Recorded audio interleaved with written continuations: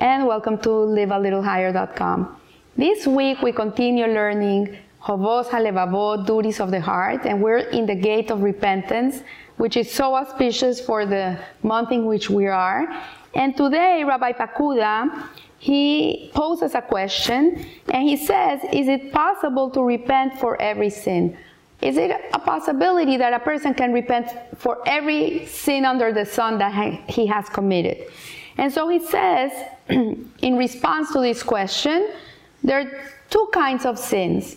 So he says, the first kind is a sin that is against Hashem, that is us with God, which is the denial of God, the misguided beliefs, corrupted inner thoughts, violation of prescriptive duties of the heart, and many external duties, which the sinner, by not fulfilling the mitzvot, hurt no one but himself. Really, if you don't keep Shabbat, or you don't keep kosher, or you're not giving tzedakah, you're not hurting Hashem.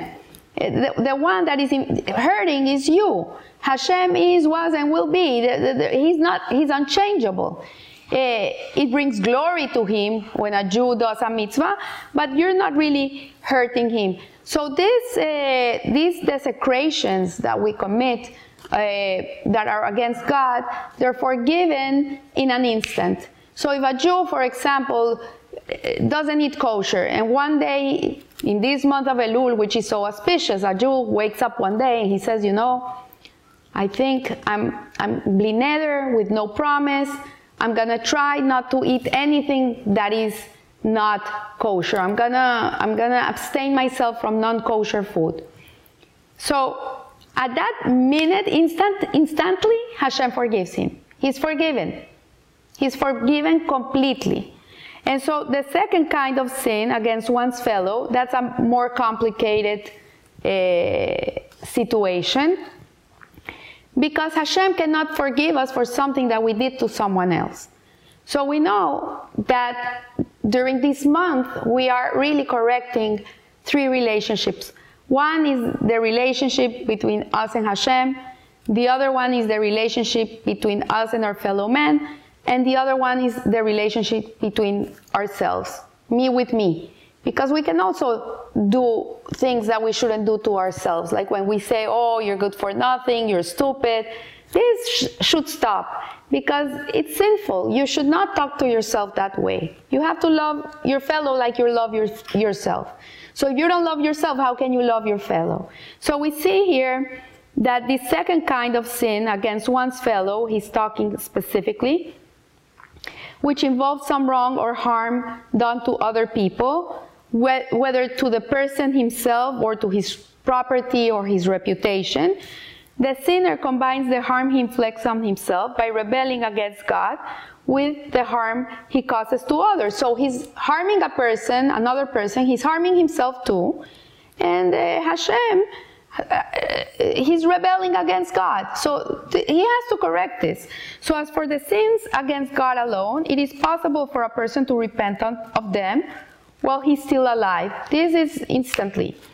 If he becomes aware of his failings and endeavors to right the wrong he has shown to his Creator. So a person can do teshuvah in an instant.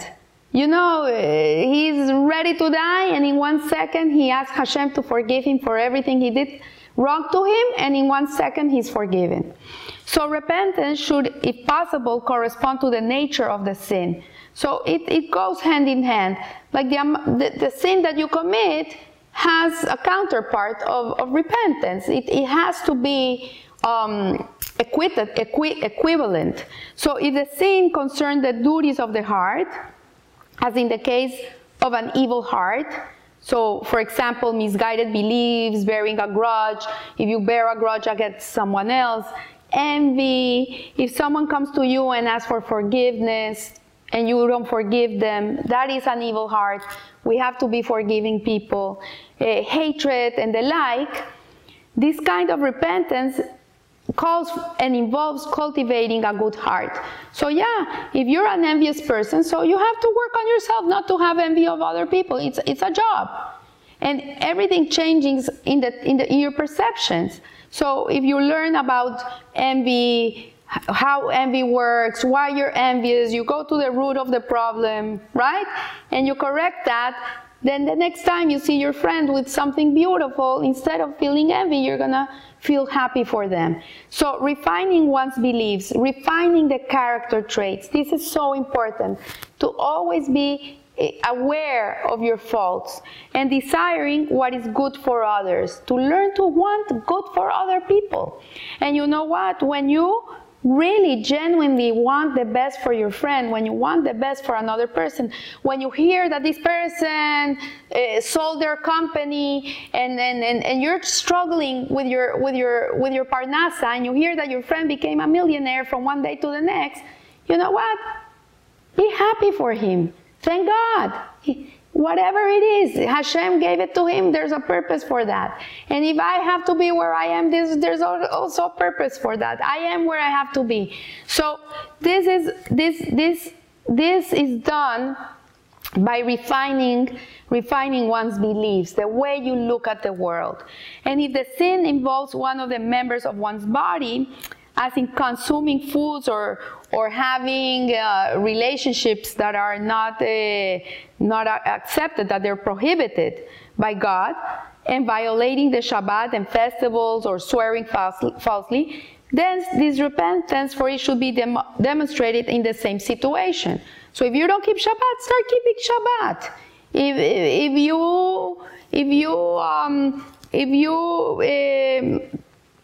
If you violate the festivals, you don't keep the Yom Tov, start keeping the Yom Tov. If you swear falsely, stop swearing falsely. Never swear again. Say bli neder, with God's help, you know. Don't say, I promise, I promise, I promise. Accustom yourself. So it is possible for a person, if he lives long enough and remains sharp of mind, to repent of all sins of this kind, providing that he sincerely wishes to change and to purify himself of his sin towards the Creator. So if a person really wants to return, a person really wants to change his ways, Hashem will give him the time, He'll give him the ways to be able to correct himself. So he says of him, the wise one said in Mishlei, if you are wise, your wisdom is your very own, and if you are a scoffer, you alone will bear it. But if the wrong is committed against both God and man, repentance is difficult for a variety of reasons. So, for example, in this week's parasha, Kitzeveh, it says that a person is obliged, if he has a roof, for example, that is flat, he has to put a fence around it, right? Because people go to the rooftops and a person can fall off. So if a person, this is a law of the Torah, Hashem is commanding you that if you have a flat roof, you have to put something around it so a person won't fall out of it. So if a person doesn't do it, he's a sinner. He's sinning. He's putting people in danger, other people's lives in danger. So what it says here, that this repentance is difficult for a variety of reasons. God forbid, if a person falls, then there's a problem. So the one who has been wrong may not be found, for example, or he passed away, he died, and you can never go and ask forgiveness, or he lives far away. The offender may lose the money he extorted and be unable to return it to its owner. The injured party may not forgive the one who caused him bodily harm or spoke disparagingly of him. The offender may not know who is that he was wronged or how much of a loss he has caused. So many people sometimes do things that they don't even know who they harmed. They don't know. Like I heard this week, this nurse in Germany decided that she's an anti-vaxxer, and she, instead of injecting the vaccine on the people, she put saline solution. So imagine if 800 people, or I don't remember, it was 9,000 people, I think it was the news. Imagine if those 9,000 people, 300 of them died because they didn't get the proper vaccine. And so imagine this lady killed 300 people. She has no idea they died. So how can she ever do teshuvah for this? There's no way. So the stolen property may be mixed with his own, and he may not be able to extract it except at great expense, as our masters of blessed memory said. If one stole a beam and built it into a palace, the Beth Shammai says that he must demolish the whole building and return the beam to his owner. But Beis Hillel says that he only needs to pay what was the price of the beam. So if you can correct whatever needs to be corrected, you have to correct it. And if you can't, then it's a problem. So it is also difficult to repent for a misdeed that one is so used to doing that it becomes a habit. Once it becomes a habit, it becomes second nature. It's so hard. It's so hard to break our bad habits. It's not impossible, but it's very hard. So it's also difficult to repent for bloodshed and the slaying of the innocent. And so whether by direct violence or through slanderous libel, as in the case of Doeg in the city of Kohanim, first he slandered them, precipitating their end, and then he murdered them with his own hands, as it says, and Doeg the Edomite went to struck at the Kohanim himself. So if one causes because of his mouth other people to be hurt, then that's a problem. So I see today in instant media, for example, sadly, many Jews that are anti-Israel, and they put terrible things in their defending the other people. You know, keep quiet. Don't be a part of that, because then you have anti-Semitic attacks that are horrendous, and it's because you're fueling that hatred. So you have to be very careful with what you say. So also it says, if one causes financial loss to another by passing false information about him, repentance is not effective until one appeases him through monetary compensation or through words of conciliation. So if, for example, a person was gonna do a business deal and the other person slandered, he said not truthful things about this person, and his deal went off, and he lost money because of his slander, then this person won't be forgiven until he pays compensation to this person, or he conciliates with him. I remember once there was this Nazi that was dying, and he asked Simon Wiesel to come to his deathbed. And Simon Wiesel came, and he said that if he could please forgive him for all the harm he had inflicted on the Jewish people. And Simon Wiesel said to him, you know what, I can forgive you for what you did to me, but I cannot give you forgiveness for the 6 million Jews that died. It's impossible. Who am I to forgive you for these 6 million Jews and all these families that were left orphaned, the children orphaned, or women without their husbands, or parents without their children? Who am I? I cannot give you that forgiveness.